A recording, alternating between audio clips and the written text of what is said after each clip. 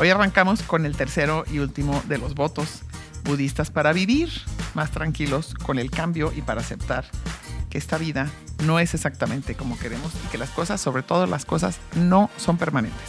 Y qué mejor manera de tener claro que las cosas no son permanentes que darnos cuenta cómo cambian desde un ramo de flores o mi piel, cómo va cambiando con el paso de los años, o mis hijos, cómo van creciendo, o mis nietos, o todo cambia, todo cambia.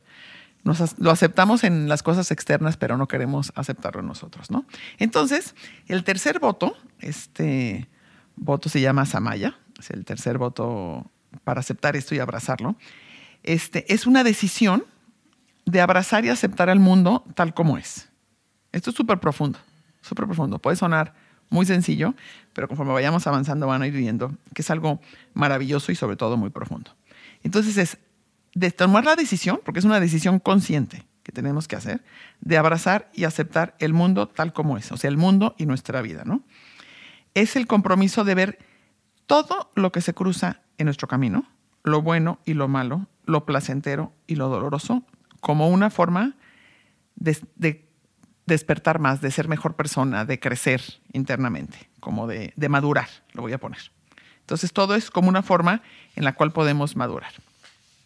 El problema es que estamos acostumbrados a buscar alcanzar el placer todo el tiempo, ¿no? E intentamos a toda costa evitar el dolor. Esto es súper común en todos los seres humanos, de todas las razas, de todas las épocas y de donde vivan y de todas las religiones, ¿no? Todos buscamos el placer y tratamos de evitar a cualquier costa el dolor, ¿no? Pero a pesar de todos nuestros esfuerzos, la verdad es que en la vida siempre estamos alternando entre ambos. Vivimos en la ilusión de que experimentar y pensamos que experimentar seguridad y bienestar es el estado ideal del ser humano, ¿no? Y hacemos todo lo posible para intentar alcanzarlo. Entonces, fíjense qué importante esto, porque es una ilusión, no es una realidad. No, el estado ideal del ser humano no es estar todo el tiempo bien, ni es experimentar seguridad todo el tiempo. Eso no es. Es mucho mejor el enseñarnos a abrazar y entender y aceptar que hay cosas padres y hay cosas difíciles y que así es la vida, ¿no? Y que hay enfermedades y que hay salud y que hay momentos alegres y momentos tristes, ¿no? Y entonces todo esto que hacemos para evitarlo incluye comemos de más, compramos de más, nos pasamos horas frente a la pantalla y buscamos ese príncipe azul que venga y nos solucione todo y nos haga felices para siempre, ¿no? Y no conseguimos tener solo placer. No conseguimos que las cosas no cambien, porque la vida no es así. La vida es un intercambio entre momentos agradables y otros difíciles. Y nada es permanente. Entonces, fíjense aquí lo importante. Resistirnos al cambio se llama sufrimiento. Esta se las voy a repetir porque es como la enseñanza clave de este día de hoy. Resistirnos al cambio se llama sufrimiento. Entre más me aferro yo a que las cosas sigan siendo iguales, entre más quiero yo que mis hijas y mis hijos se sigan comportando como cuando eran chiquitos y me necesitaban mucho y me preguntaban todo, pues voy a sufrir porque ellos tienen que madurar, crecer y tomar sus propias decisiones, ¿no? O entre más quiera yo sentir las primeras mariposas de amor y de emoción que sentía con mi pareja, 20 años después ya no se sienten igual, es otra manera, un amor diferente y maduro, más voy a sufrir, ¿no? Entonces, cuando dejamos ir por completo y cuando no luchamos contra este cambio y cuando podemos abrazar la incertidumbre de nuestra situación y de nuestras vidas, entonces es cuando nos podemos relajar. Y eso es vivir feliz. Esto es despertar a nuestra verdadera naturaleza, a esta, ¿qué sería? Como esta parte fundamental que es bondadosa dentro de nosotros y que así es, ¿no? Esto es la libertad. O sea, creo que es bien importante también que entendamos que entre más aferrados estemos a que las cosas sean como queremos y entre más nos resistimos al cambio, menos libres somos. Una persona libre es una persona más feliz.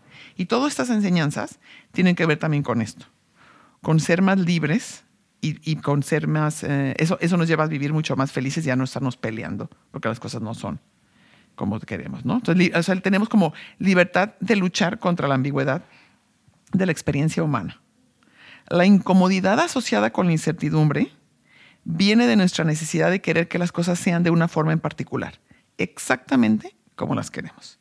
Entonces, la incomodidad asociada con esta incertidumbre viene de este ego enorme, viene de esta persona que quiere que todo sea exactamente como ella lo desea. Por eso todas estas enseñanzas tienen que ver con bajarle al ego, tienen que ver con que pensemos en los demás. La palabra, y tiene que ver con apego. Y aquí la palabra tibetana para el apego es Sherpa. Y Sherpa quiere decir como el barómetro, como la medida de nuestra importancia. O sea, entre más grande sea mi Sherpa, o este apego, más voy a pensar que soy importante. Y entre más piense que soy importante, más quiero que las cosas sean como yo decido y como yo los pensé, y más voy a sufrir. Entre menos pienso que soy importante, entre menos pienso que soy especial, que soy única y que me merezco todo, menos voy a sufrir. La Sherpa tiene una cualidad muy visceral que está asociada con o me apego con las cosas o las empujo y las trato de alejar, ¿no?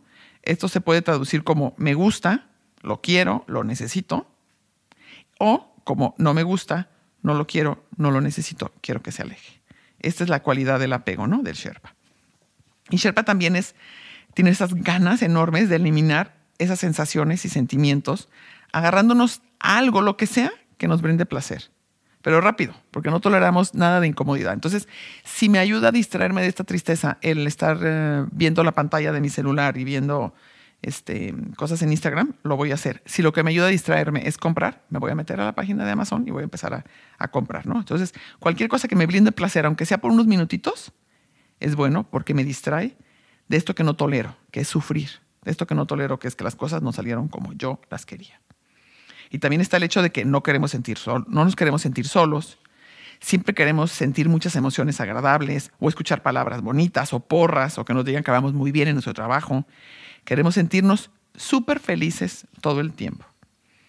Y entonces, en cuanto esto nos hace falta, como no toleramos ni un solo día sin vivir esta emoción, sin vivir muestras de amor de pareja, sin vivir porras o momentos agradables o un buen sabor de boca, entonces me distraigo y busco de inmediato cosas que me distraigan. En vez de aceptarlo y abrazarlo y decir, bueno, pues el día de hoy fue un día difícil, aquí me toca, aquí me quedo tranquila y lo espero y lo abrazo y no lo rechazo tanto, ¿no? O sea, no lo empujo tanto porque no lo quiero. Entonces, con esta práctica se trata no solo de que vamos a observar y reconocer cada emoción y pensamiento que pasan por nuestra mente, como recomiendan para tener conciencia plena, ¿no? O sea, darnos cuenta, esto no me gustó y lo quiero empujar y lo quiero sacar de mi vida, o esto sí me gustó y lo quiero abrazar y me quiero apegar y no quiero que se vaya. Sino que nos vamos a abstener justo de actuar, justo de empujar o de apegarnos. Se trata solamente primero de que sintamos y de que observemos y reconocemos ese dolor, esa inquietud, esa incomodidad, esa falta de euforia, esa urgencia de que alguien nos diga algo bonito o de sentirnos especiales y muy queridos. Y no vamos a movernos en reacción a ello. Simplemente lo vamos a reconocer, ahí está, y me lo voy a quedar, me lo voy a aguantar un ratito. A lo mejor al principio se aguantan 5 minutos el dolor o esta incomodidad, y después se van a aguantar 10, y después 20, y después 1 hora, y después el día entero. De eso se trata, de que vamos a abrazar estos sentimientos, tolerarlos, enfrentarlos, y ver qué pasa si se quedan mucho tiempo. La clave es abstenernos de actuar. Esta incomodidad, esta sensación de sentirnos provocados porque las cosas no están bien, porque queremos que duren más tiempo, esta fiesta, esta alegría, este momento tan padre, o este viaje, o por el contrario, que ya se acaben porque estoy enferma o porque me duele algo. Esta es la experiencia más visceral de la ambigüedad fundamental de la experiencia humana. Esto está un poquito enredoso, pero es como lo más natural de nosotros, nos sale de las vísceras el querer empujar o apegarnos, pero es ante esta ambigüedad que es la experiencia humana, ¿no? Entonces, en vez de recurrir a la comida, a las compras o a cualquier otra conducta a la que normalmente recurramos, hay algo mucho más fructífero, mucho más bueno, mucho más adecuado que podemos hacer cuando esta sensación incómoda llegue. Y es practicar el mindfulness, o sea, la conciencia plena, que lo puedes practicar meditando, si te gusta meditar como a mí, o lo puedes practicar simplemente con dedicarte 3 minutos, 5 minutos a quedarte en silencio y a practicar el mindfulness y a estar atento a lo que estás sintiendo y viendo, ¿no? Esto es algo de lo que siempre les platico, ¿no? De la meditación, que a mí me encanta, y del mindfulness, porque tiene un montón de beneficios. Y se trata de que dirijamos entonces nuestra atención hacia el dolor y respirar precisamente en el lugar donde nos duele. O sea, me la quedo, la aguanto, la respiro, y en vez de intentar, como normalmente lo haríamos, de evitar la incomodidad, nos abrimos por completo a este sentimiento. Es volvernos receptivos a la sensación dolorosa sin dejarnos llevar por la historia que nuestra mente tiene de que esto es malo, esto no debería de sentirme así, esto no me debería de pasar a mí, ¿qué tal si nunca termina?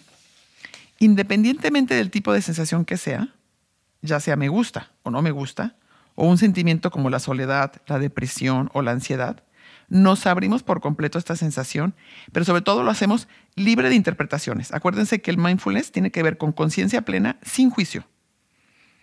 Y entonces será ahí que esas ideas preconcebidas acerca de lo que es el dolor, y a veces hasta el mismo dolor, van a desaparecer.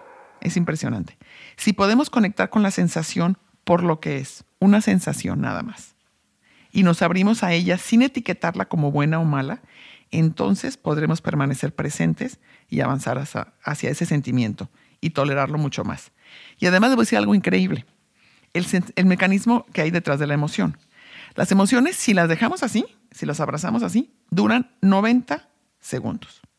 90, minuto y medio, si las sentimos.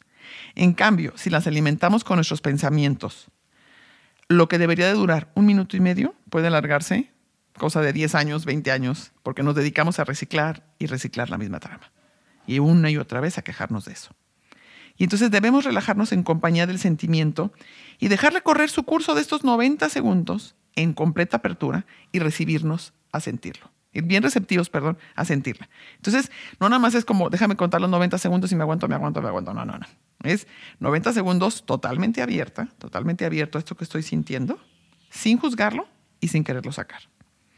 Para estar presentes, por supuesto, es necesario practicar, ¿no? Todo esto, reconocer el sentimiento y dedicarnos por completo a él por este minuto y medio, dedicándole toda nuestra atención compasiva, o sea, sin juicio, evitando la historia que siempre nos contamos como debería de ser.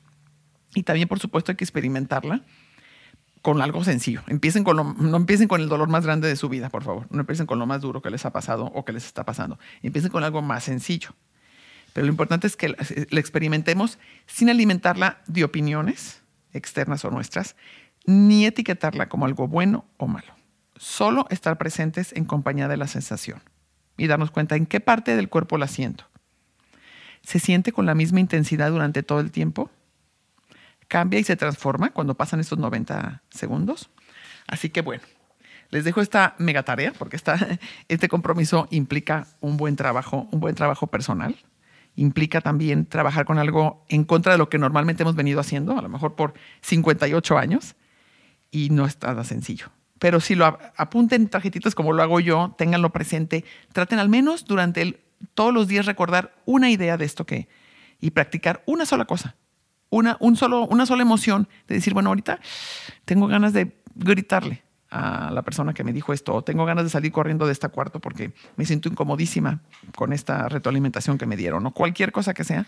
Si se quedan 1 minuto más sintiéndola, o 1 minuto más aceptando no actuar y no renegar y no pelear, valdrá toda la pena. Y verán cómo se sienten mucho más libres, mucho más felices y abrazan esta vida llena de cambios y esta vida llena de cosas difíciles, pero también llena de cosas que valen la pena. Pastelerías Marisa, 30 años siendo parte de tus momentos felices. La pastelería favorita de Jalisco ahora llega a todo México. Ya contamos con envíos nacionales. Puedes tener nuestras famosas delicias en la puerta de tu casa en menos de 48 horas. Entra a marisa.mx y obtén envío gratis en compras a partir de 999 pesos. No dejes de probarlas y compartirlas. Pastelerías Marisa, por ti, una delicia. Desde 1992.